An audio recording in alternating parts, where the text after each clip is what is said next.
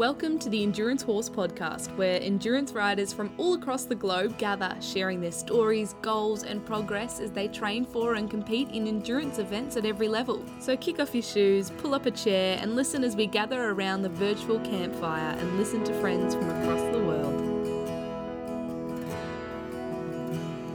Hello, and welcome to episode 33 of Endurance Horse Podcast. In this episode, we're going to continue the conversations on rider health. And with me today is my husband, Jim. Hello. And he just had a scare with Lyme's disease. So how you feeling, babe?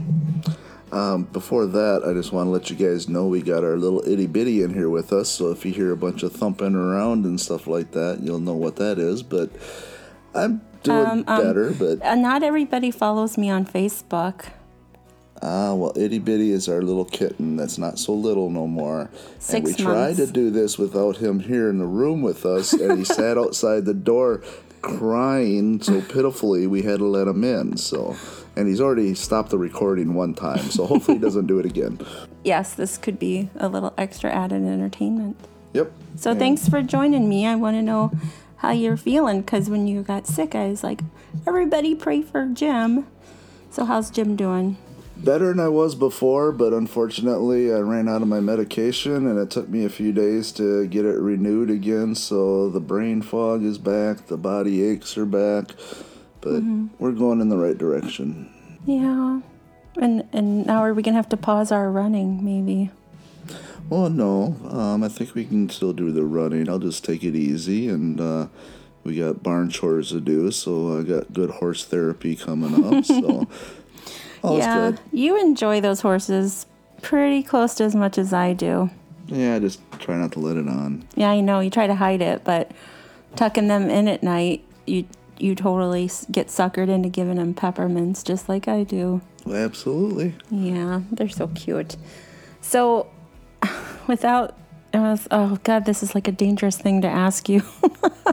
But I have the power of delete, so I'll go ahead and ask you. But you have been married to me for 27 years. Yep. And you've made sure... Ow, he's biting my foot, you little monster. Bitty.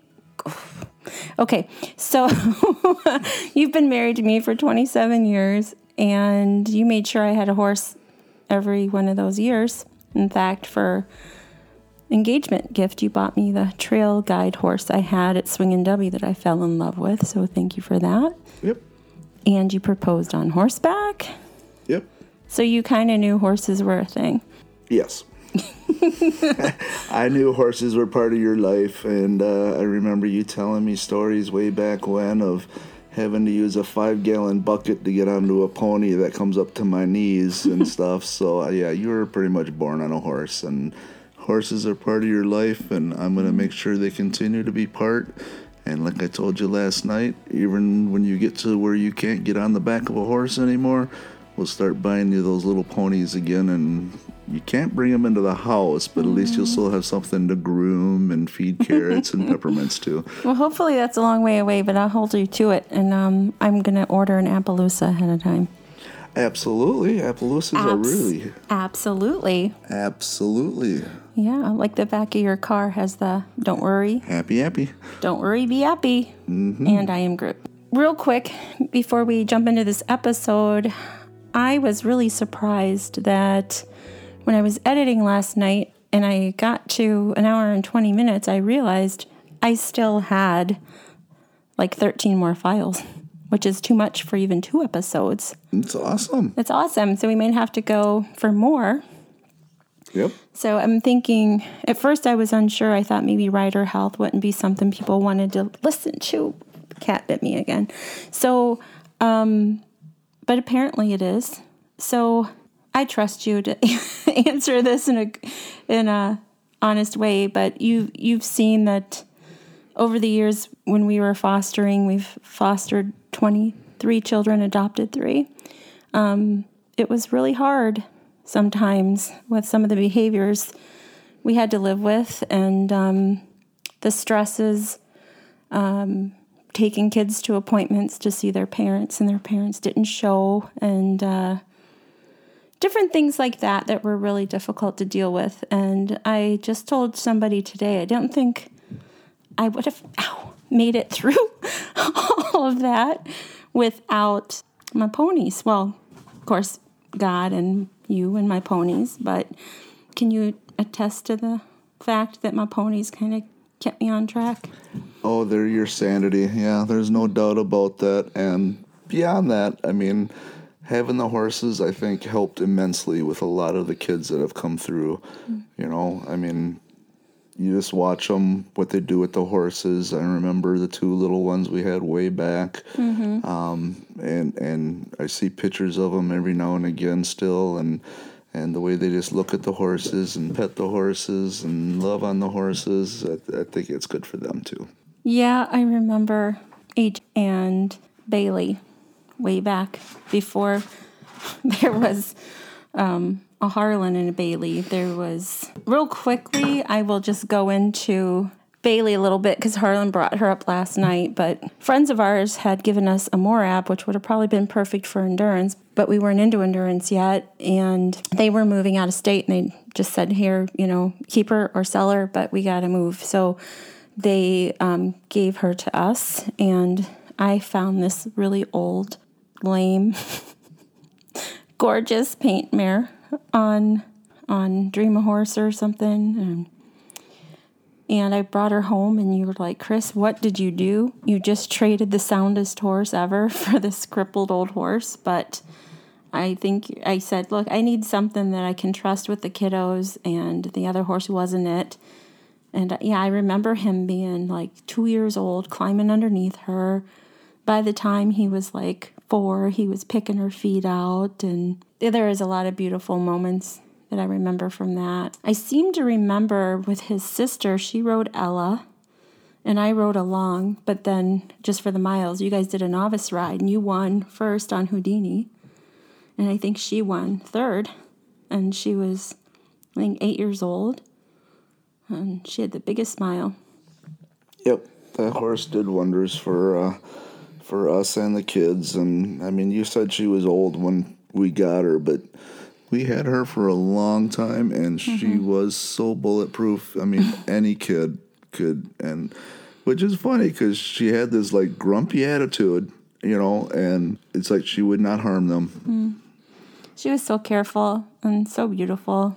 I think she treated them like foals almost.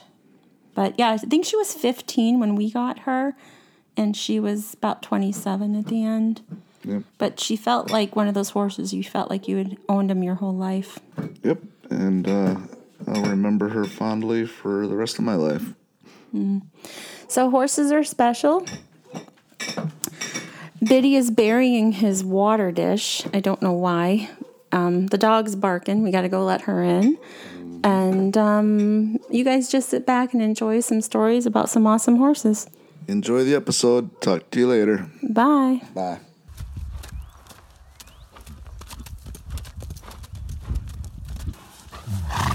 Hello, this is Chris again, and I'm at the 1863 Cafe in Eagle, Wisconsin, talking with Ann Usher today. She's a Midwest endurance rider, and I'm going to ask you some of the standard questions I ask everybody, which is, how did you get into horses?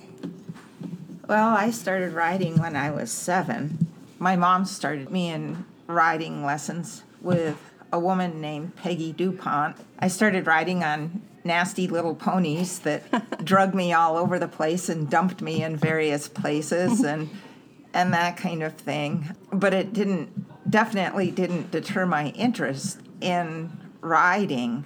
And then it has just stayed with me through my whole life. I've been very, very fortunate to have had a lot of varied experience in riding with instructors. How did you find endurance riding, or did it find you? I had an instructor when I was a kid she just did all kinds of things with us. And it was at a place called the Chestnut Hill Creative Arts Center. Nice. This teacher, she was also my school teacher. Wow. Friday afternoons, I would go to the barn with her, we would have riding lessons. She would take a bunch of kids from the school, a bunch of girls from the school, and we would have riding lessons. And we did all kinds of things. Not only did we learn to ride in the ring, but we went through fields and woods. And that photo of me on my Facebook page on my horse bareback swimming is when I was about 14 years old. Okay. And that was down through what we call the secret meadow in the pond. Wow. Where we used to take the horses swimming. That sounds lovely. That sounds like a place I'd want to go ride. Would it be okay if I use that photo in my show notes? Sure. Yeah, so then people can check it out and see. Which horse were you with? At that time, that horse, he was an ex-barrel racer out of South Dakota. He had been a camp horse, and his name was Christopher Robin. Oh. He was just a grade quarter horse. And I rode English and tried to make him into an English hunter, which he had no desire to be whatsoever. My instructor, Gene Sangdahl, found out about competitive distance riding. Okay. And I was probably between the ages of 12 and 15. Was that in Wisconsin? No, that was in Connecticut where I grew Okay. up. She asked me if I would like to try doing this with her. She had a thoroughbred named Fiddlesticks. We called him Sticky. And so we made it our mission to condition for the Cockaponset competitive trail ride, 25-mile competitive trail ride. And we conditioned all winter long throughout water company property. That was the main Trail system. trail system was on water company property. Boy, did we ride through thick and thin. Oh, yeah. You had to cut your own trail? Oh, yeah. Oh, yeah. We rode through swamps. We rode through just about anything that you could imagine. So that was my first experience in distance riding. And there were a ton of kids that signed up to do that ride. So what year was this? Oh, my gosh. This would have been back in the late 60s, early 70s. Yeah. Yeah, So early 70s probably. that's awesome because so many people find out about distance riding now and they act like it was just invented, but it's far from it, right? Right, Right. very much so. So that's the horse. Christopher Robin is the horse you did your first ride on? Right. And I had him all the way through high school. And when I had to go to college, I had to give him up. And I was without a horse for quite a long time. Very long time. And I never thought that I would get back into it. And when did you? When, as an adult, my family and I moved here to Wisconsin Okay. for my husband to take a new job. He found out about a farm in Elkhorn. I needed to find a job, and I thought, well, I can do this. And Yeah. it was a horse boarding facility, and I thought I could do this. And then through that, and my veterinarian and his wife, I got back into distance riding through the Elkhorn Vet Clinic. My Wow. veterinarian, and Who was that vet? that was Dr. Phil Burns. Okay. He told me about the ride up at the Northern Kettle, and I went up there, and Do you remember which ride that was? Was it the Kettle Classic? yeah, I think it was. Yeah. I met Dr. Wes Alford. Dr. Wes. Yep. Talked with him a little bit. Just went to observe the ride, talked with him a little bit. And he just looked at me and he said, well, you could do this. Way to go, Dr. Wes. He probably Yeah. doesn't even remember. Well, he might. But- He's going to have to listen sometime because he keeps getting mentioned on here. So he's going to have to go, what are they talking about? So, yeah, he is very encouraging. Yeah. So he said, you can do this, Anne. And then what did you do? I had a horse through my boarding facility, the people weren't paying their board. I said, look, you need to pay your board. And they said, well, didn't you see in the paper that we're giving our horses up? What? Yeah. And I said, they had this one horse who I knew he was part Arab. I said, you can give me Thai for board. That's how I got back into distance riding. Was he a good boy? Was he pretty good? He was a wonderful boy. It was almost as though he thanked me for taking him. He didn't last very long. He had poor hocks due to poor nutrition. But while I did compete him, he really, really took care of me. Through good friends and mentors I met through Dr. Burns, I got in contact with them, and I started riding with them. So the question that I really like asking is the second question. The first question was, how did you get into horses? And the second question was about endurance riding. So I guess it is the third question I like is, what is it about distance riding that keeps you going with it? Why did you not stop? I love to hear what it is about distance riding that makes you love it. Well, one, you can compete at all different levels. You can choose. It's the challenge of the trail, riding the stride, and traveling. Oh, traveling is the best. Traveling the terrain with the horse.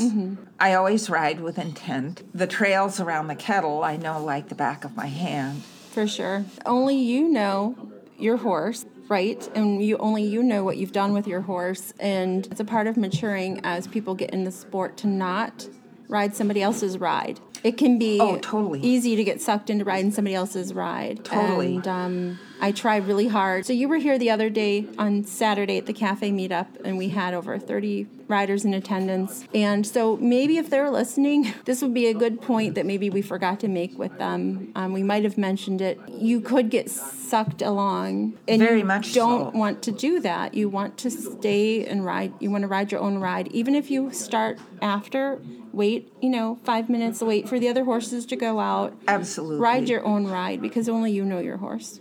Absolutely. And it takes a lot of courage. It does. We're going to make a transition here because I know you have to get going.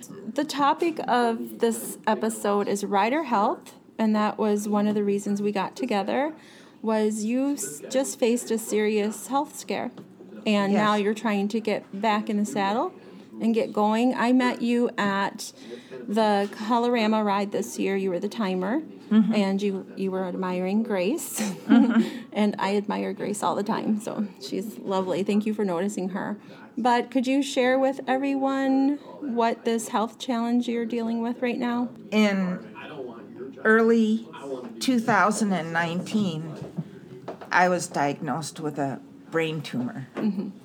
Thankfully, my daughters and my best friend just up the street caught what are called absent seizures, where I didn't have a full-blown grand mal seizure. I would just sort of disappear within conversation. My best friend and her husband are in the medical field. I succeeded in scaring my daughters enough that they contacted Judy and Keith and said, look, we've got to get Mom to the hospital, because my kids they didn't know what was going on, and their biggest fear was early onset Alzheimer's. And I think it was the 24th of January. They did a CAT scan and an MRI. ER doctor came in and said, in a very cheerful voice, well, guess what? You have that I had the best brain tumor that anybody could have, which was non-cancerous. Okay. And it was between my skull and the brain casing, which is called the meningia. But there was pressure and fluid, and it still affects your eyes. I think it takes a tremendous amount of patience to heal from any kind of an injury, much less a brain injury. So you had successful surgery? Very successful surgery. I will always have to be on seizure medication for the rest of my life. I didn't realize that my balance was going to be affected. And in recovery, one just notices little tiny things become great victories. For example, being able to stand up and put pants on or a shoe on without sitting down or leaning against something. Those are nice milestones that you're going the right way with your progress. Right.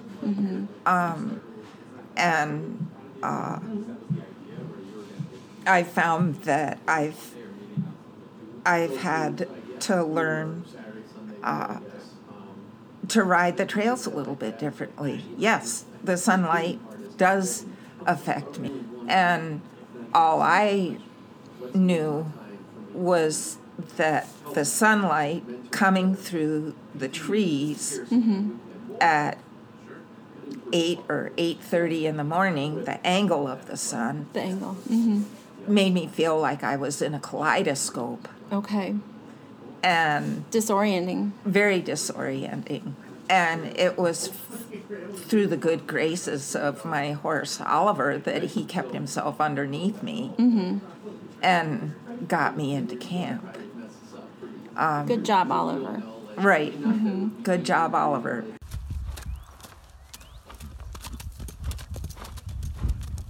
Hello, it's Sandy Sickles, Upper Midwest Endurance Rider and Green Bean, and we're talking about health and how horses, helped me and to recover from some pretty bad health scares.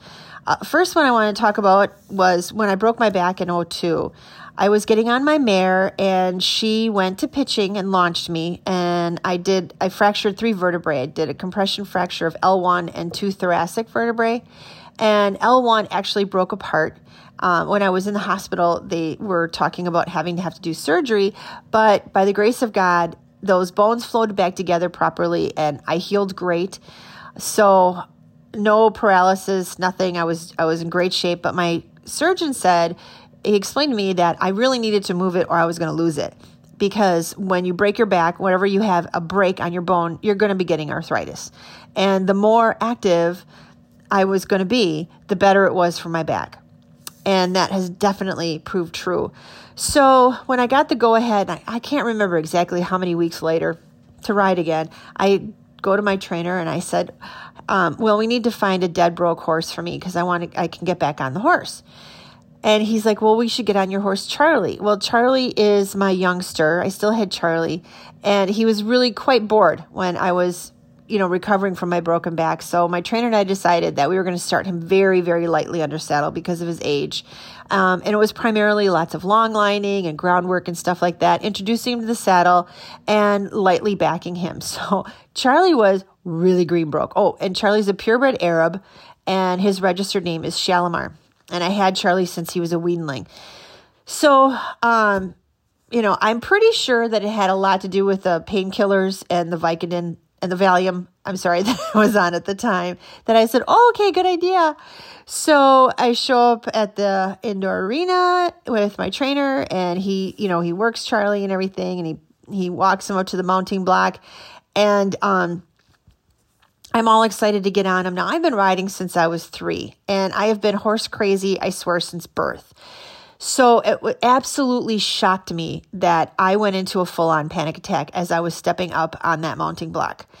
And for some reason, though, my limbs were trembling. I couldn't breathe, the whole 9 yards. I thought I was going to cry. I was trying hard not to cry, but I managed to plop into that saddle. And Charlie lets out this big sigh, still not moving, after, I nearly attack him with throwing my body on his back. To let me know he was going to take care of me. And Charlie's very, very special. So even though he was a baby, he's got a lot of sense about him. And he took brilliant care of me and just plodded around that arena like an ancient plow horse. And the entire time that I was healing and those muscles were starting to work again, because when you break your back and the structure of your back changes, your muscles are very angry. And so, it took a lot of long, slow rides to build up my stomach muscles to hold my back and things like that. And Charlie just took excellent care of me. Crazy thing is I have a friend who had a very similar break. She fell off of a ladder at around the same time. And since then, she's already had to have 3 surgeries. But her lifestyle and my lifestyle are completely different. And I really, really attribute it to the riding that made it so that I healed beautifully. And I still get back spasms now and again, but I'm just doing great. So get on that horse because it's going to do your body good.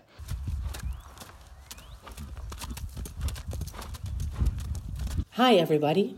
It's Julie Valuk checking in from Mongolia. I'd like to talk today a little bit about endurance riding and health. Now, endurance riding provides obvious health benefits that I think we all know and recognize. Obviously, there's lots of exercise, lots of flexibility requirements, lots of mobility requirements, lots of fresh air. It is an excellent way to be motivated to go to the gym or to work on the exercise ball or whatnot when you're not riding, because it's a pretty demanding sport. I ride in Mongolia. I ride I've ridden 30,000 kilometers since I started 10 years ago, so about 3,000 kilometers a year. I do the Gobi Gallop, which is an endurance charity ride of 700 kilometers in 10 days of riding that we do every year to raise money for my charity, which is Valu Foundation. So we raise money for the Mongolian children who scavenge in the garbage dump to survive. And so far, by doing that, we've raised more than $500,000 in 7 years, which is pretty spectacular.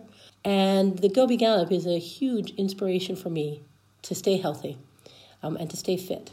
And so I think one of the things that happens in our life is fitness itself is difficult to stay motivated for. Riding, especially the long distances that I ride, provides me with much more than just an opportunity for physical fitness. It provides me with an opportunity for mental health. So mental health is not something that everybody talks about when we talk about horseback riding. But if you think about some of the major movements that are happening in our time with respect to yoga or meditation, a lot of the same benefits can be garnered by going out for a ride. So one of the things that I would like to talk about is sort of how my mental health has been greatly impacted for the good by riding. I think most everybody's aware now of the equine therapy programs that there are for a number of different disciplines and PTSD treatment and whatnot. I want to talk just a little bit about how when you go out for a ride in the wilderness at the speed of the horse, generally a walk or a trot, you're connected directly to the earth in a way that not many other things will give you.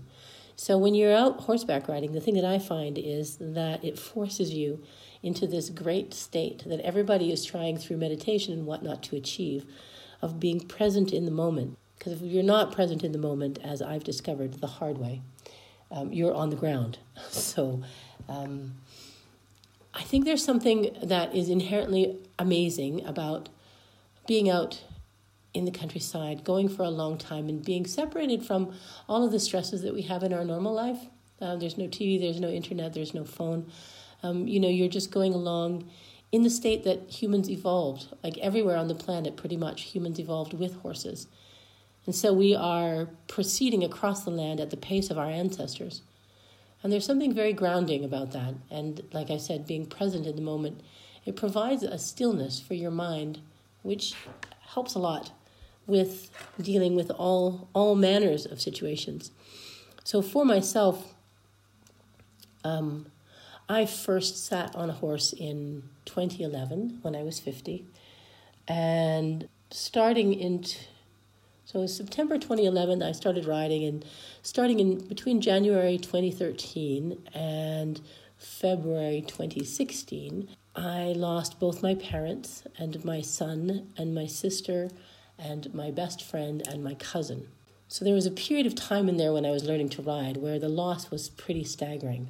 And going out on my horse in Mongolia was not just therapy, it was the only therapy. And I quite literally could feel the difference in my well-being, physically and mentally, if I was able to get out and get away from everything that was going on, in life, and just be on the horse and be in the minute. And I think it's something that needs to be focused on a little bit in the world, that we are creatures that need quiet time. We need time to think, we need time to process, and the modern world doesn't give us much of that. But all of you out there who ride endurance know exactly what I mean. Somewhere around mile 30 or 40, there's that time when you're trotting along and you just forget about every other thing, and you're just on the back of the horse. So in fact, this has been such a big part of my, progress and, overcoming all this grief and loss, that I really wanted to create something pretty dramatic to share this with people. So together with Sarah and Bagi from Horse Trek Mongolia, we have come up with a ride called the Blue Wolf Totem Ride, which is going to be 3,600 kilometers, 84 days across Mongolia in May 2021. It's going to be one of the biggest, longest rides ever. It's a charity ride, of course, to benefit the kids. And one of the things that I'm most looking forward to is watching people leave the modern world behind and find that place where life is just about the next footfall of your horse, where there's the distance, sufficient distance and sufficient days that there will be time to process all of the things that we don't have time to process in our life. One of the girls that I interviewed for the ride said that, she thought this would be a metamorphosis for everybody, that everybody who went through this process, through this ride, not only were they going to see the most amazing things and experience the most amazing things, historical and cultural and natural beauty of Mongolia that we're focusing on, but just simply to be on horseback and connected to the earth and connected to the heavens and connected to our history, human history, and separate from all of the technology for that period of time was going to be life-changing for people. And I agree with her. I think that's something that's going to be really, really astonishing for everybody in a very different way from each other, I'm sure. It's one of the reasons I'm calling it #butterfly ride. One of the things that I think is really sort of special about it is that this is how humanity evolved with the horse. And endurance riding gives you that time and that opportunity. That I can't speak to what it's like to go on riding in other disciplines because I haven't really done it. Mostly just all riding in Mongolia. So, but to have an opportunity, I can speak from personal experience from the number of kilometers that I've put in, that there just is a tranquility that overcomes you. I can't recommend it highly enough. I think that pretty much, you see these T-shirts advertised on the internet that say, whatever's the problem, just ride. I think that science now is proving that that's actually true, that there is this mental state of being present in the moment and being focused on what you're doing that frees up, the rest of your states of being. So that's sort of my take on mental health and horseback riding, that the more you do it, the better it is, essentially. And I do realize how incredibly lucky I am that having come to horseback riding as late in life as I did, that I have the opportunities that I do. And I'm really looking forward to sharing not just the Gobi Gallop every year with people from around the world, but the Blue Wolf Totem Ride, 3,600 kilometers, is going to be epic. And I'd just like to say to all you guys out there who are listening that if you're not having a good day, just go for a ride. Your horse will help you. Talk to you later.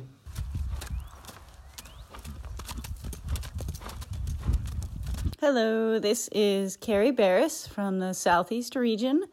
I have been on here before a couple times talking. You may remember I'm one of the people who does ride and tie. So I was asked to talk a little bit about running and how that has helped my riding. And I come to endurance and horses from a background in running. And I actually started riding when I was 6 years old. So I guess horses were first. But I started running in high school, and I dropped it for a while after I graduated from high school. I got more into backpacking, did a lot more of that. But about 10 years ago, I decided I wanted to get back into running. My sister convinced me to run a marathon in Death Valley, and I thought that sounded like a great idea. It was in February, so it wasn't super hot, but I spent probably about 8 or 9 months following a training plan, which I highly recommend if you have any running goals. There's tons of training plans online, and I followed one that was for like a beginner marathon, just to, get you through it, not like a time goal or anything like that, and that's what I did. I may or may not have cried for the last 6 miles. It was pouring rain, and I was hypothermic, and you don't think of that in Death Valley, but it was cold, at least chilly, and I was soaking wet, and there was standing water on the road because everything was flooding. But anyway, I finished. I went on to do another marathon a couple months later and had a much, much better time, like actual time-wise and emotionally. And from there, I kind of, did a few half marathons, but I kept a running regimen. I have for about the last 10 years or so, kept, running about 4 times a week. And my mileage is not high. I don't run a ton of mileage, but I say that I'm always in shape to run a marathon pretty much at any point. So if someone asked me like, hey, you want to go run, this marathon with me this weekend, I could do it. That makes it sound a lot easier than it is. It's really not that easy to get to that point. Running is a tough sport because yes, I feel like genuinely anyone can do it. Following like a run walk protocol, you can get into it. The first time I followed my training plan, I went out to run just like a couple of miles, and I thought I was going to die after the first mile. But since then, I discovered kind of run walking, and, I mostly run trails, and just like our horses and endurance rides, I'm walking up a lot of hills, I'm running down them, taking a lot of breaks. So it's taken me a long time to get to a point where I feel comfortable with that. And I think that's why running is a struggle for people, because a lot of times people will start and they'll see a good payoff right away, but then it takes a while to get to a point where like aerobically and like cardio wise, you feel really comfortable. We say that you should be able to run at conversational pace often. So, when I'm out running in the woods, I should be able to hold a conversation the whole time. I'm not pushing myself so hard that I can't talk. But, for a lot of people starting out, they're having a rough time just breathing and trying to figure that all out. And they're like, I'm never going to get past this. But it just comes slowly. And I do highly recommend it for any riders. I mean, selfishly, because I want more people to do ride and tie, but also it really does help. Riding is, we all know, a very physical activity. People always say, oh, you just sit there. But we all know that's not true. Anyone who's been on an endurance horse knows that's not true. We don't just sit there. And I will say I rode my first 75-mile endurance ride this year. I got off several times, as I know many of us do, to hand walk the horse, usually downhill.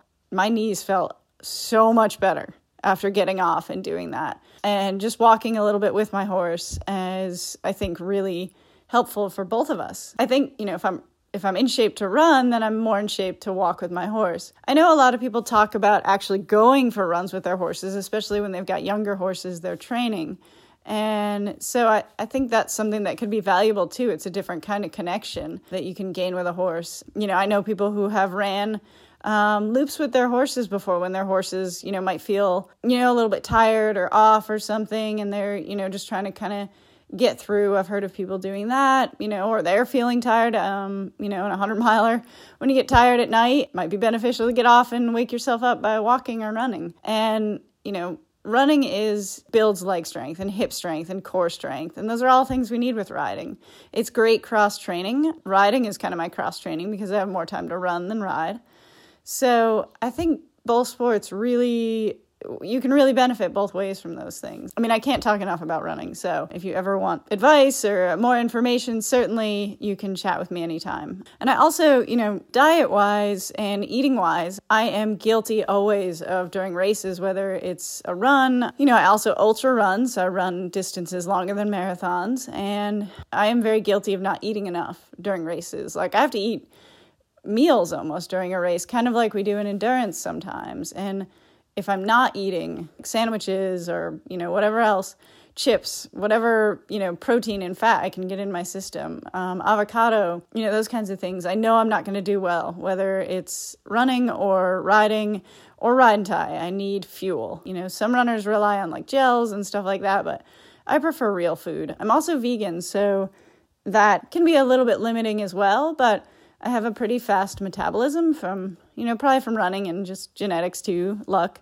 But I have to eat kind of constantly. So to keep myself fueled, just like we want our horses eating, drinking, peeing, and pooping.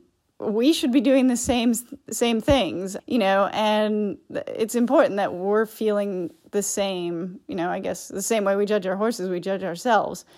So I have to continuously eat and drink and take in electrolytes and all that stuff too, no matter what kind of event I'm doing. And the last thing I kind of wanted to talk about, it was mentioned, talking about mental health and how that relates to horses. And you may remember me sharing that I lost my husband suddenly to a heart attack 1.5 years ago now. And obviously that was traumatic, and, I've had a lot of time to reflect on the things that have helped me get through, and 100% running is been what I have relied on. Running and physical activity and being with horses. Just having opportunities to go out and ride. I know about 3 weeks after Anthony passed away, a friend of mine asked me to ride a horse at Biltmore in an LD, and it was before I got my horse, Comet. And so I went out to Biltmore, and I just remember for that day, riding the horse, I was focused on the horse. How is he doing? How is he feeling? Should we go faster? Should we slow down? We're going into the hold. What does he need? And so, my own needs were secondary, and I was more focused on him. I will say in the last 1.5 years, I've spent a lot of time with horses, in endurance and ride and tie, just going out for rides, and friends let me ride their horses, which is wonderful. Ride my own horse. And just, I am so soothed by that, being with these animals. They're wonderful creatures, and we all know that, obviously, but I remember there was one night a few months ago, it was still warm out. I went out to visit Comet, and when I got to the farm, I went outside with Courtney and Lee, and we were standing out in the pasture with the horses. There were 4 horses at the time, and we're just standing there, and Comet's standing next to me, and the horses are all, they're like, "What are you guys doing here? Do you have treats?"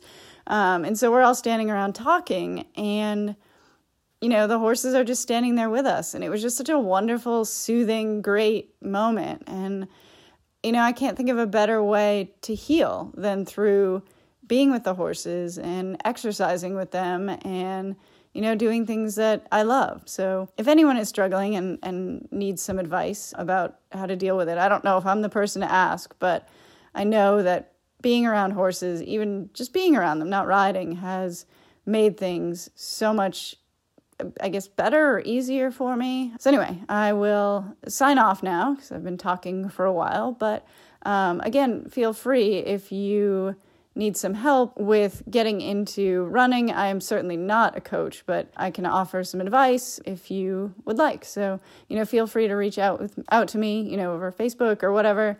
And, I hope to hear from y'all, but happy trails in the meantime.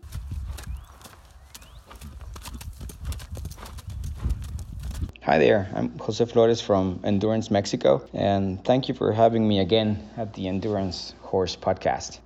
Christina suggested that I could talk about my experience getting fit for a 24-hour ride like Tevis. But I do want to warn you that I'm no expert, so please always consult your trainers and physicians before taking on any exercise regime. Let me go back and tell you about my triathlon background. Up to when I started training for Tevis, I had been practicing triathlon and ultramarathon running for several years, 10 years to be precise. I've completed 2 Ironman triathlons and about 8 half Ironman distances, about 6 marathons, 4 ultramarathons, where the longest was the 50-mile trail race. And I also did some open water swimming, and well, I was pretty much in shape and used to do long competitions when I started my regime for Tevis. And you would think that your body is automatically ready to do something like this after all this training, but I learned the hard way that it's not the case. And let me give you an example. Back in 2013, I mostly stopped horse riding for a few months to prepare myself for an Ironman competition in Cozumel. I did have my Arabian Black Stallion, Omran Khalik. He did undergo training with a professional because I did wanted to do a 40-mile endurance ride just 2 weeks after the Ironman triathlon. So he was getting trained. I wasn't, at least not on the saddle. But I thought, how hard can a 40-mile endurance ride be physically after conditioning my body for one of the toughest Ironman competitions out there? So little did I know. I completed the Ironman with a 14-hour, 14-minute time. I was in pretty good shape. I'm not a fast triathlete. Very happy about the result. And 2 weeks later, I came to the endurance ride in Veracruz, Mexico, and did pretty well. I ended up in second overall place. The stallion had got the best condition award, and I enjoyed it. But I did come off the horse very, very sore, which I was not expecting. That my legs and my lower back was killing me. So a few years later, when I signed myself up for Tevis, I thought I wasn't going to make the same mistake. I knew that riding for 24 hours would demand the best of me. So along with my triathlon trainer, I came up with what I thought had to be a 3-axis training regime.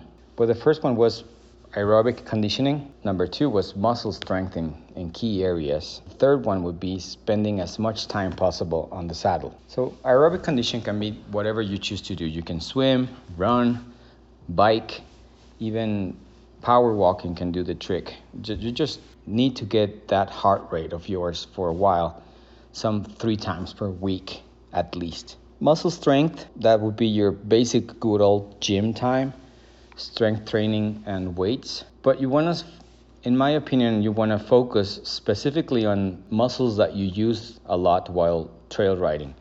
And that would be your lower back, and also on the shoulders and trapezius. Leg work is important, and if you strengthen your core, it's always a plus. Now the third axis would be, like I said, to spend more time on the saddle, because I live in the city and I don't have time to ride trails in the weekdays. What I did is I signed myself up for general equitation and show jumping classes early mornings on the weekdays. Now this ended helping a lot more than I expected, to be honest, especially the general equitation and technique classes. So along with alternating my horses on the weekends, where I could ride maybe 3 to 4 hours on Saturday and maybe 2 to 3 hours on Sundays, alternating the horses, I was able to spend an hour and a half on the weekdays, which added up to some 8 to 12 hours of riding per week. And another important point is a few times I would go ride at night, as per recommendation of other past Tevis riders I had spoken to. God thank them for that. I never had thought about it, and now I can tell you night riding is, in my opinion, by far the toughest thing about Tevis. So, did all this work? Absolutely. I can honestly say that I was pleasantly surprised about how good I felt at the ride, during it and afterward. I was expecting my body to ache so much when I got off the horse that last time at the Auburn Stadium, but I was especially very, very afraid of that period of time when you finish the ride and you go to sleep for a while before the award ceremony, which is around 1 p.m. So you get to sleep, I don't know, maybe 3 to 4 hours. And I really thought that I would wake up and had to crawl myself out of bed in pain. But it wasn't really the case. Sure, I was drained. I'm pretty sure every last drop of energy reserve in your whole body are burned during those 24 hours. You feel beaten up for at least a week or so, but the muscle fatigue wasn't that bad. So I guess the strategy worked, and I still think this is the general way to go for your regular endurance season preparation. I mean, the training volume that I described was planned for Tevis, which is the ride of rides, but overall strategy can work this way if you adjust the volume just for your regular endurance season. And speaking of general conditioning for the whole season, I would definitely add up stretching. Everybody benefits from having elastic muscles. Personally, I have been very focused on my IT bands. I stretch them very often, and I think my knees have appreciated this a lot. I'm pretty sure that I'm pretty confident that you can avoid a lot of knee pain and problems by stretching thoroughly your IT bands. So you can go on YouTube and look up for stretching exercises for your IT bands, and I'm pretty sure you'll thank me for that someday. Finally, let's talk about a training area that not much people talk about, but in the end, I'm convinced that it is of the utmost importance, especially for a 24-hour ride, and that would be mental training. Tevis is a monster that devours your mind, absolutely devours your mind. It's not only the long hours, it's the loneliness, the darkness, also the uncertainty that you can be out of a ride at any moment and all your effort can go down the drain. It happens to at least 50% of the field. So you have to be able to control your mind. You have to be able to keep it sharp and focused, and absolutely have to be able to have the longest conversation ever with yourself. Because in the end, that is what it is. A very, very long conversation with yourself. I don't know if everybody is prepared to do that. So I don't know. What do you think? Are you up to it? Well, that would be, in my opinion, the experience that I had in preparing for long rides. And I think that this is approach that I use now, whatever the distance I'm going to ride in the future. But for the whole reason, overall, this is the way that I think it's best to prepare. So that will be all on my behalf for now. Thank you for listening. And until next time, ride safe. Thank you.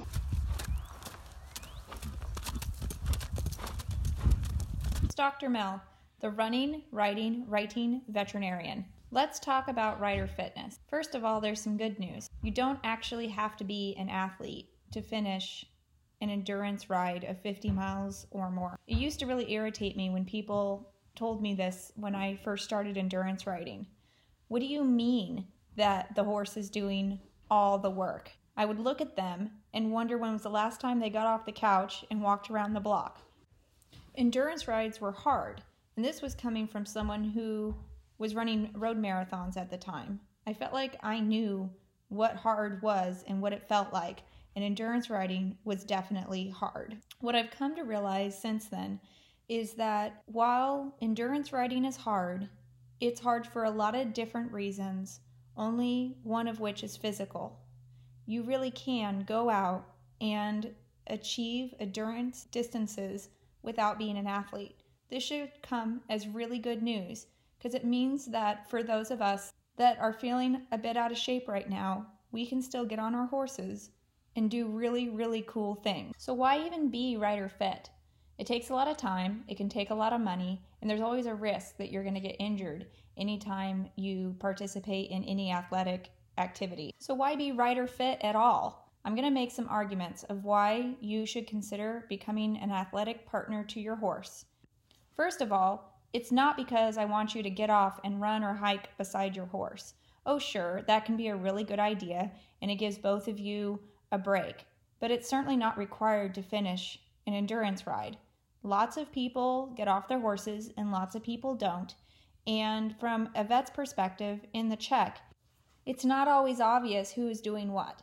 So if you enjoy getting off your horse and hoofing it, then go for it. Otherwise, let's talk about some other reasons that you want to be an athlete when you're doing endurance riding. First off, even though endurance riding doesn't require an athlete, I'd be lying if I told you it wasn't easier to do the sport and maybe just a little bit more fun if you are.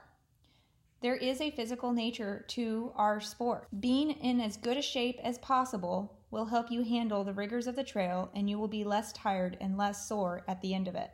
For rides that are very hot or at altitude, fit people accumulate more quickly and also function better even if they don't regularly train under those conditions. Even if you are in very, very good shape, you may still be surprised how hard the end of an endurance ride is.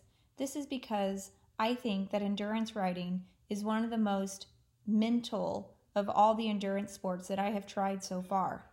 There's a huge mental fatigue and decision-making component when it comes to taking care of your horse and yourself for 50 or 100 miles. You're worrying about whether or not those couple of steps back there were lame. How sound do they feel now? When was the last time your horse ate and drank? How much did they eat and drink? And trying to discern whether or not you should be speeding up or slowing down a horse that can't talk to you and sometimes can do an excellent job of lying to you. All these little things add up, and the toll of mental fatigue can be a physical one. Being fit won't eliminate this unique component to endurance riding. Being fit will allow more of your mental and physical reserves to go towards handling that aspect of endurance riding. The next reason that you should consider getting off your horse and doing some solo training is related. It is very difficult to learn how to take care of yourself and what you need for your fueling, hydration, and electrolytes while you're on horseback. Even as someone that knows exactly what I need because I happen to do endurance distances on foot, it still is extremely difficult for me to execute that plan while on horseback. It is next to impossible to learn the strategies in the first place on horseback. A significant portion of your mind is caught up in managing the horse through the ride, and there's just not enough left over to take care of yourself unless you have practiced it away from the horse. I went over 1,000 competition miles and many seasons of thinking that my calves hurt after races because I just wasn't strong enough. It took me exactly 6 weeks into training for an ultra to figure out it was an underlying electrolyte issue and I wasn't supplementing my electrolytes properly for my needs. You will figure things out faster and better when you are away from the horse and subjecting your body to similar stresses.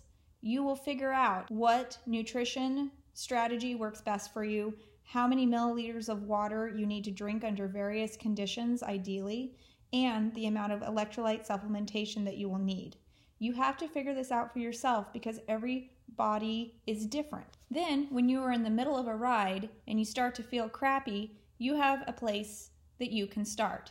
You know that you need to drink X mils of water. How much have you drank? You don't have to guess whether you're feeling crappy because of water, electrolytes, or food, because you will know what your body typically needs. The other benefit of being an athlete along with your horse is the safety net that it provides.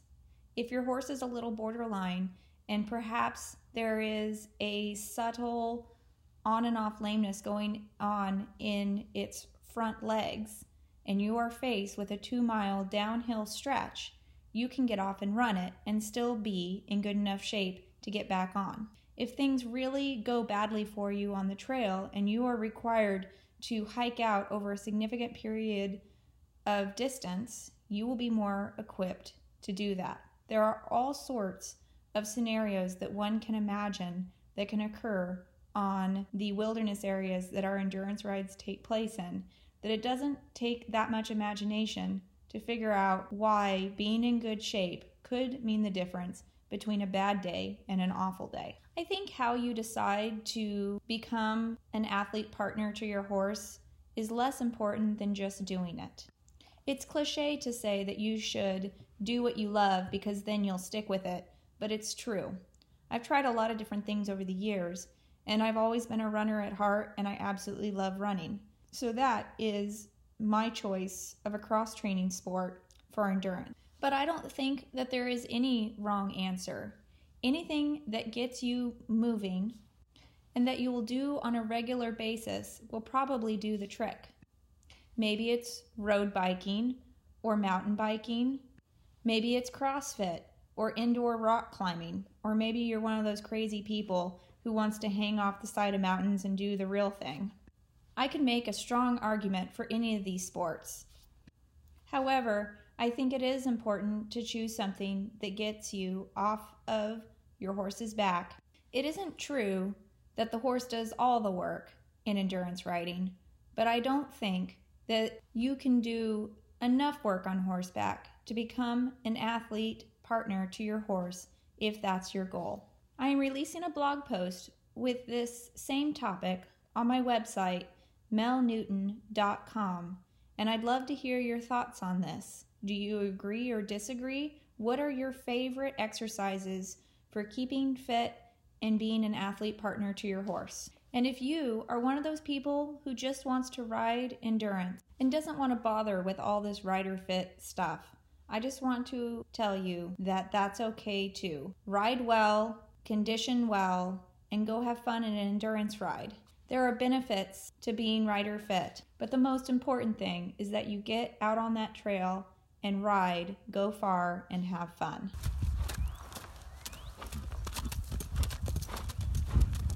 Hello, everybody. My name is Johnny Terrell, and I am from Melbourne, Arkansas. It's a small town in the Ozarks in north central Arkansas. It's really rugged, almost no flat ground. Really, really green though. This area really wants to be a jungle. It's like you try really hard to make land here, but it really wants to be a jungle. It's really good at that. And right now the weather's been especially warm for like 3.5, almost 4 weeks. We've been bouncing up into the 60s. I mean, many of the days, and definitely a little warmer than usual. It's about to come to an end, I think, though. We're actually getting some bad weather coming in, and it's gonna get a lot of rain, and then it's gonna be really cold. So here lately, I've been really getting out to try and ride this. Weather's been super motivating. Right now, I'm riding she's about to be 7, or she just turned 7, a 7-year-old Kiger Mustang, an Appaloosa Kiger Mustang. She was not born on the BLM. Her mom was. And then a lady down in Fort Smith, Arkansas, bred her with this foundation bred Appaloosa. And she's 13 3 hands. I didn't want to buy this horse. It ended up some reason being my wife's spirit animal. She told me she had to have it. And I went and started it, and I haven't ridden my other horses almost at all since I've gotten her. She's just a pleasure to ride in the trails. She loves to cover ground. She's very forward, but she's very, very sweet. She's just a sweet horse. I just absolutely love riding her. And I don't have a lot of endurance experience up to this point. I've actually just started getting into some novice rides this year. And but I've always known I wanted to do endurance. Before I rode horses, I did triathlon and cross-country mountain biking. I was actually very competitive in that, and as about 5 years ago now, I bought my first horse, and I wanted to get straight into endurance, right? Well, really what it came down to is about 4 years of learning proper horsemanship and horse care, because I just bought horses to take care of. And it's, I knew it was going to be hard, but it's definitely been a challenge. And so I've just started getting into it. And this year I do plan on doing another novice ride, and then one of the competitor ride open rides, and then getting into some LD and maybe a 50. That's like if I really reach my goal this year, I'd like to finish 50. And so that's my goals for this year. And I was so excited when I was reading through Facebook. I've always kind of wanted to give my 2 cents to the podcast about what I do. And when I heard that she was wanting to do something and have maybe some equine therapy involved with it, I was like, yes. And I messaged her, and I was like, what I do actually is I work in 2 different equine therapy settings. And the first setting I work with it's strictly with kids, from all ages of kids up to 18. And we work with anywhere from ADHD to mild autism to severe autism, cerebral palsy, Down syndrome. We work with all of these kids, and we have 3 different horses that we do it on, and they're all just like awesome, super desensitized horses. They get basketballs thrown on their heads all the time, and we take them through streamers and pool noodles, and throwing stuff all around them. And but it's actually been wonderful being around such desensitized horses. And one of them's not even really that old. It's this Haflinger. She's just really, really sweet. And but anyways, yeah. So we work with kids, and in this setting, it is called hippotherapy. Hippo is just Greek for horse, and it's just the term that they use for an actual program that you go through to get training to do therapy. And this is used mostly for insurance reasons, because in a hippotherapy setting, we have to deal with all different kinds of insurances, and they want to have everything calculated and the terminology the same and consistent. And so what we do is we use the horse very much so as a tool. And we use it for several different results. And the first result that's really big is for postural challenges. Many of these kids, especially with Down syndrome and cerebral palsy big time, they're not exactly flaccid, but they have to be able to sit up in the middle. And so they'll have a side that they like to favor, and getting them on a horse is really, really good for the rocking motion in their pelvis. We got a big Missouri Foxtrotter. She has a really big, long walk with a lot of movement. And so it tends to really rock these kids' hips. And then when they do that, they're also receiving sensory input, and this input is very calming to these kids. What it does is it fires neurons in their spine and deep in their muscles, sends reactions back to the brain, and the brain releases a chemical called serotonin. Serotonin is it's what we call the master modulator chemical. It is the chemical that is used in all of the neurotransmitters in your body. You can't have too much of it, so you want lots of it. And because when you get a large amount of this serotonin released, your body releases endorphins, and then you experience what's you can just call kind of feeling good. You're an emotional high, and that's what we try to use it as a tool also in that way for these kids, because some of these kids will come in with ADHD or Down syndrome especially. They're not ready to work. And so we'll use this experience to get them ready to work, and then they're super happy. We do lots of games on the horses, lots of fine motor tasks, and we'll even turn around and use the hind end of the Haflinger as a table, and we'll let them shoot basketballs off the horse, these wonderful desensitized horses. And so we do that all summer long, and it's actually a really nice break, because other than that I work in daycares and clinics, and so in the summertime to get out in the arena, and these kids love it too. They're all out of school, and to come and we do a big camp too in the middle of the summer. It's really enjoyable. The other way that I work in equine therapy, and this would be therapeutic riding. And so that's the difference between hippotherapy, or it's used as a tool, and then therapeutic riding, where we actually focus on teaching people how to ride and horsemanship. Me and my wife, we started a nonprofit organization, and we had just finished our first year. Nonprofit's called Horses and Heroes Transcend. We do totally free to the veterans and first responders weekend retreats, 3 to 4 day weekend retreats, where they get to come, and we have our own property down here that is really, really remote. It's actually super, super remote. Like no cell service, way down a forest road, and you get there and you're totally isolated, and it's very beautiful down there. And we teach them horsemanship, a couple different settings. We do it in the round pen, and then we also go on long horseback rides, and we use the horses in many different ways with veterans. But it's Horses and Heroes Transcend. In the Transcend aspect, we do have a lot of mindfulness and meditative type exercises where we really like to help them pinpoint two things. One is what is truly important to them. I help them identify self-limiting beliefs that they have placed on themselves, that nobody else has placed on them, that they have created, and that they don't know it controls them. And so we really like to, at the very least, they leave with those two things: what's truly important to them, and what self-limiting beliefs they have that is keeping them from being the best they can be in the areas that are most important. And we use the horses really to break down those self-limiting beliefs. I mean, to get in there and to spend that much time with the horse, and then of course it's the same with kids. I mean, adults don't need to quit. They don't stop needing that serotonin. They don't stop needing the endorphins to be in their system to make them feel good.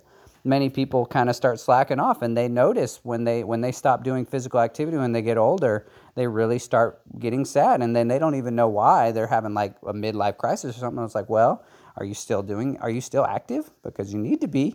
Like, we all still need to be active. On top of all that, just getting them on the horse and boosting their confidence. A lot of these guys, we have a guy he's an amputee, and for him to get up on a horse, is a tall horse too, actually. He mounts the horse by himself, and he can go on a 4-hour ride, and he looks like a champ the whole time. And for this guy to be smiling up on a mountaintop on a horse, it doesn't get much better than that for me. There's a lot of different people that benefit from this. We've had people coming in from Missouri and Kentucky and Oklahoma. We have some people coming down from Nebraska. But, although we do really focus on locals more so, because what I'm trying to do is I'm trying to keep locals coming back that come back as mentors for other people that we bring in from out of state. And these mentors, I'm really trying to keep motivated and want to learn horsemanship enough so that I actually can put a crew together and I can get them to go do some competitive trail rides and some endurance events.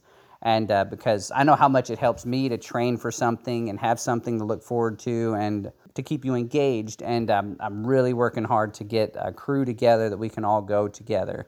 And that's actually really, along with doing some rides personally, really one of my biggest goals is to get a group. And we do have a group together, but we're just not, we're not quite there yet. They're ready to go, but that's the goal this year, is to be at that level. And that has probably been one of the most rewarding things, is creating that the comradeship here locally, that we can all get together and train together and help boost each other up. It's definitely been one of the most rewarding experiences, and I'm super grateful to have this opportunity, and I'm thankful for this podcast and everyone, all the listeners that support it, and I hope you all have enjoyed this, and see you on the trails.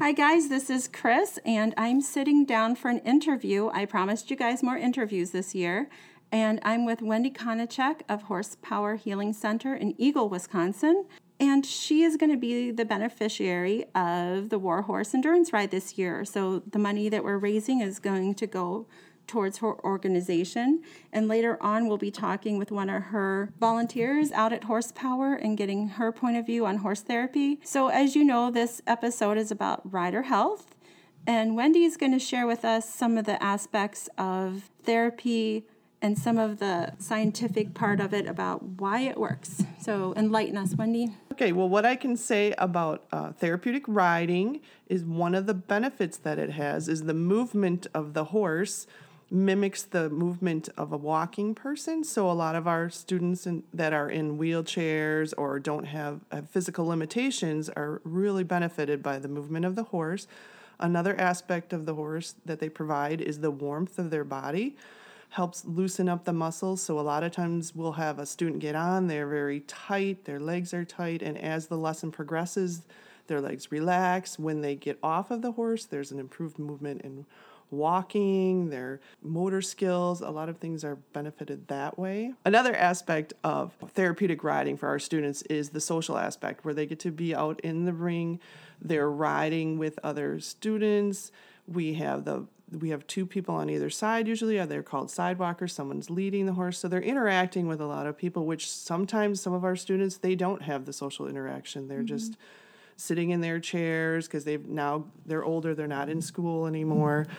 So coming to the farm is the highlight of their week. And then depending on the student, what we work on for therapeutic riding is to increase their horsemanship skills. So some of our students have started out, as I described, with sidewalkers and have now become independent riders. And the social aspect of that is just great for them, that they feel the empowerment of the horse and they're able to be confident in other areas of their life. One thing we also do with our students is take them to horse shows if they're able to go and they can handle that situation. And that's a whole nother thing that they really enjoy, is the competition and going out there. And they do realize that they're just like everybody else. And so what we've found from some of our parents is the students that are out there doing things like competing at horse shows, they have their sibling that's in football or baseball or whatever, and now they can say, yeah, I go to the horse show, I compete just like you. So it's a really neat aspect, and it's not that I'm trying to force them to compete for a ribbon. It's just a goal that they can work towards. Well, it's like a personal milestone if you say, like, even a lot of these riders that might be listening, hopefully, you were at the cafe meetup with me, so hopefully if they're listening, their goal this year might be just to get to the clinic, to learn a little bit about the sport, and then they don't have to win. Once they finish that 10-mile ride, they're going to feel on top of the world. Yeah. And then their next goal might be something else. But I think you haven't heard this yet because it's earlier in this episode, but I literally just, in the part that I added for myself, said that having that goal-striving mechanism that we all have picks up your spirit. It gives you something to strive for. And I think that's great that you add horse showing in there. So do you deal with any kids with trauma, and you deal with the veterans with trauma, and how do horses play into that role? We do. We deal with both aspects for children and veterans with trauma. The horses, what we have noticed is how much that they give back to that. A lot of times the student won't even say to us, we do involve like grooming and brushing the horse and things, and they won't talk about what's going on with them. They're kind of closed and shut down. And when they realize that the horse is just there and it's something that's not judging them, and that and they just start to blossom over. And we've had students who were nonverbal and started to speak after they were, and then we've also had veterans who talk about just coming out and leaving everything behind, that they can just be on that horse out in nature riding and having a good time with other people and not thinking about some of the trauma that they were exposed to. And that's why I was really drawn to your program, because it's something that easily endurance sport, or you can take it for granted. You have something, you're sitting on that horse, you are privileged to be doing that, and then your program is going to help give that freedom to somebody else, and maybe to somebody who's fought for our own freedom and served. Yes, and that is part of the reason that I came up with doing the Horses for Heroes program for us, is like, my father is a veteran, but he was not in combat, but I wanted to give something back to the community, and that's why we've come up with our veterans programs and things, because I do believe what people are doing for us and protecting our freedom is very important to remember, and the aspect that their family members are behind here, and they need the support, and that. So we also do things for the family members to come out and ride, and Military Kids Day at the farm and that. So somebody doesn't have to be deployed to be part of your program, or like say their child. So if somebody has served in the military and they have a 10-year-old daughter and they would like her to have lessons, it isn't necessarily that something negative has to have happened. You're just giving back in general, which is a beautiful thing. Yes. We do offer discounted lessons for the family members, and that even includes, like, sometimes there's grandparents that are taking care of the children and there isn't another spouse or something. So it's definitely the whole family we want to heal, and that's a future program that we want to expand on when I'm sorry, I'm going off. I know you'll edit this, but when we have our new barn, that is something that I really want to develop, is where our center will be somewhere the whole family could come on a day, where the veteran could be riding. I want you to tell me about that, because I was going to mention about if you had an arena, because part of the purpose of this ride is to bring awareness to the veterans and to your program. And you don't have an indoor. You're in Wisconsin, and you're operating without an indoor. Yes, and that has become a challenge for us with the seasonal weather, and even as we talked about conditioning horses. Started to mention was that the future plan is to build an all-encompassing barn with an arena with classrooms, so we're able to offer different opportunities. And I would like to do for the veterans is where a certain day they could come as the whole family. You could have your veteran could be riding, the children could be involved in a different activity, the spouse or caregiver could be doing an activity or doing a group talk or activity themselves. It's just, it's another area that I really want to help, because it's just so needed for our veterans and their families. It is. So you could more than double, I think, what you're doing if you've got enough donations. Yes. And I do have show notes at the end of the podcast, and I will definitely put a link to your page at the end. The last part, because this affected my life, I used to be a foster mom, and we adopted 3. But the thing that I read that was really interesting about equine therapy was that the horse's 4-beat walk, they had studied, it matched completely a mother rocking their child. And they studied mothers and how they rocked their children and how many beats per minute across the nations. And everywhere, of every language, it was the same rhythm as a horse's walk. So there is an aspect there of healing in the brain because it goes back and it fosters that connection in the brain that might have not been made or needs to be repaired, whether it's with trauma or just didn't happen. Sometimes with kids that have been neglected. Yes, that is very correct. Well, I will not torture you anymore. I will say thank you, and then we'll go on to torturing Allie next. Thank you for this opportunity for us in Horsepower Healing Center. You're welcome.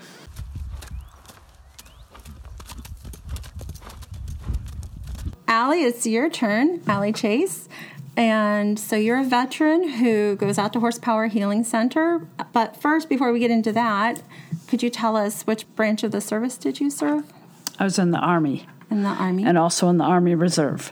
And what was your MOS? I was a 97 Echo, which used to be a 96 Charlie. I was interpreter, translator, interrogator, and Russian linguist in military intelligence. So you're way smarter than me because I was a 88 Mike. I was an 88 Mike and drove a truck. So you're far ahead of me in intelligence. So can you tell me a little bit about how you found Horsepower and what it means to you? I learned about Horsepower because Wendy's mother always used the library, and she always talked about the horses they had and about the nonprofit they were going to have and about her daughter.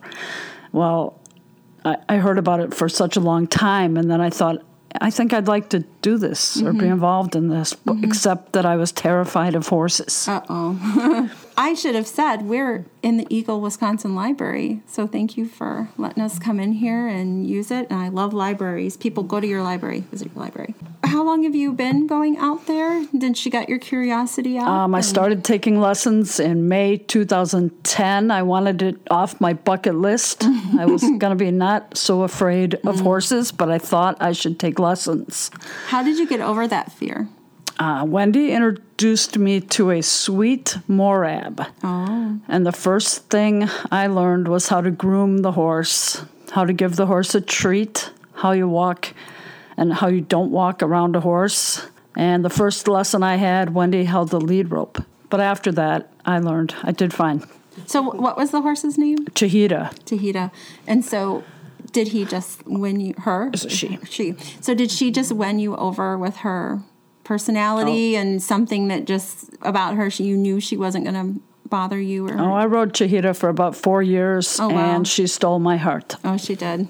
Morabs will do that. That's quite the combination. Wendy's still here, so we'll just give her a shout out. You know, your barn is full of endurance potential. I know they have jobs, but I'm just saying Morabs are like the thing for endurance. What is it about going out there that enriches your life? Well, I'm part of the Horses for Heroes program, and so I get to not only take discounted lessons, but I also participate in a group lesson, which is free on Thursday nights, and I've been doing that since the program's inception. I get to meet other veterans, and it's always easy to meet them. It's always like, hi, where were you stationed? You don't have to go through as much to meet each other and be friends. We're already friends. We're bonded already. And we share, riding horses, and everybody's at a different place. Some people are just starting. Some people may have done it before, but, we all can do it together. It's something we can do together. I love being out and seeing the sun set and being on top of a horse. And having, that is the thing. You're speaking to the right crowd. They're all out there going, amen, sister, you know it. But I've learned all kinds of, I learned a lot of things through that. I learned how to do groundwork with a horse, and there's tests that I do sometimes, or I compete doing that groundwork. When I show at a show, then I do it in the Horses for Heroes classes, and I get to compete against other veterans. And then when we're just in the group lesson, we get to learn like equestrian drill patterns, and those are fun. A little bit, more horsemanship, and we get to improve, and that's important too. So it sounds like the social aspect and the connection of group lesson is a valuable thing. But I'm going to make a plug here for us because we're trying to raise people who would be willing to sponsor a veteran. I know Wendy is very generous and you get those group lessons, but we also said we don't have an indoor. So if you could double up on your lessons and get some private lessons, maybe we could con you into doing an endurance ride, but that would just enhance your experience. Yes, if you could get somebody to sponsor you or another veteran as private lessons. This is a very unique way that horse people can thank somebody who loves horses. Are you going to volunteer or be at Warhorse? I hope to be there. I'm sure I might be giving out water. I was just going to say it's going to be hot. We'll make sure we have a lot of water there. Yeah, Binky and I are looking forward to making it something interesting. We're going to maybe put up some lights and have some music, and we have a potluck and a campfire. It's going to be a good time. The other charity that we're doing is a horse rescue. So we're trying, there were over 8 million horses killed in World War I, and obviously can't help those horses, but we can help horses that are around today get matched up with a home. So we're going to do both, help the horses and help the veterans, and thank them and honor both. Thank you for being here. And the last question I have for you is, what is the name of the horse you work with now? Is it the same one? Oh, TC Star Dancer and Madison. Okay. Madison is an Arab. She's very sweet.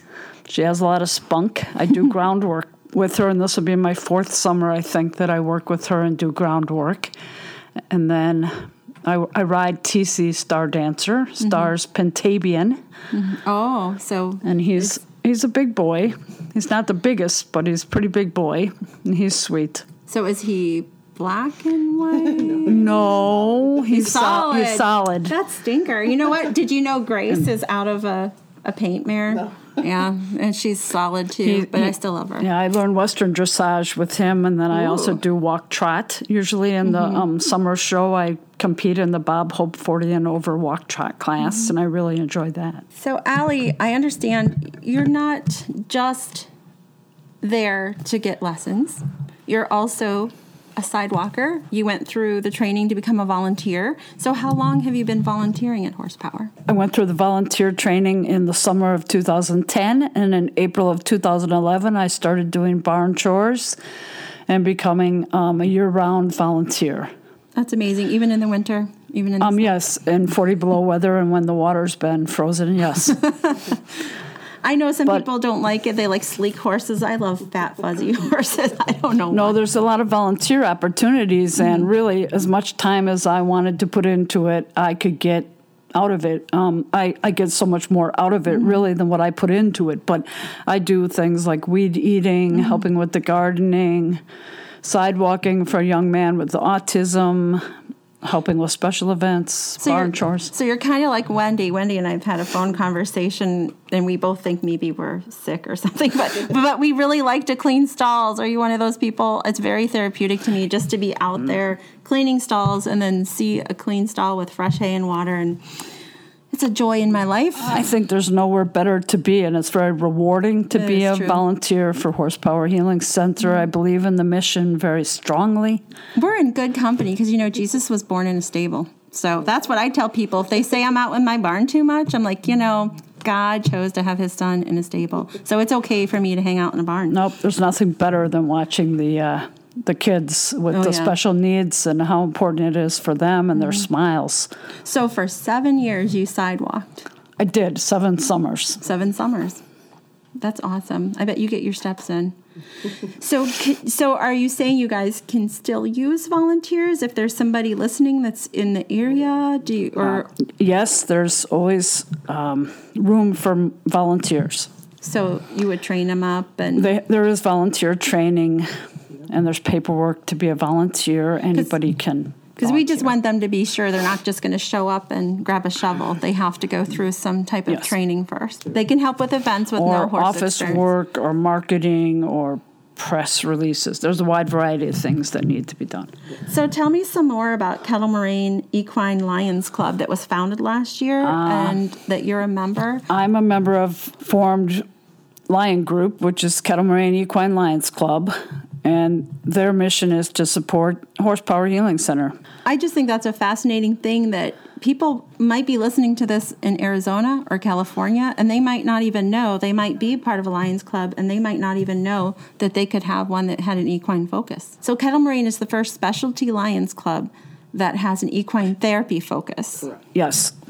Good. Because I know that there is a large community in the La Crosse area. I was talking to Jen Moore, and she said that area is a big veterans focus, and equine therapy is part of it. So maybe somebody listening, or Jen, then maybe that's something they could do, is start a specialty chapter that has an equine therapy focus.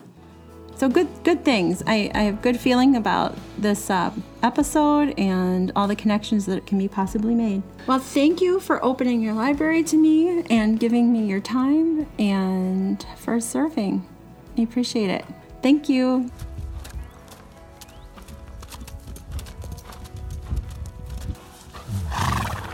We enjoyed having you along for the ride. Endurance Horse Podcast is where you get to share your adventures of riding good horses through beautiful country. Many stresses in life are washed away by a good gallop, a steady trot, or by simply saddling up your favourite horse for an easy ride. Remember, every mile a memory. To share your story on Endurance Horse Podcast, send an email to endurancehorsepodcast@gmail.com.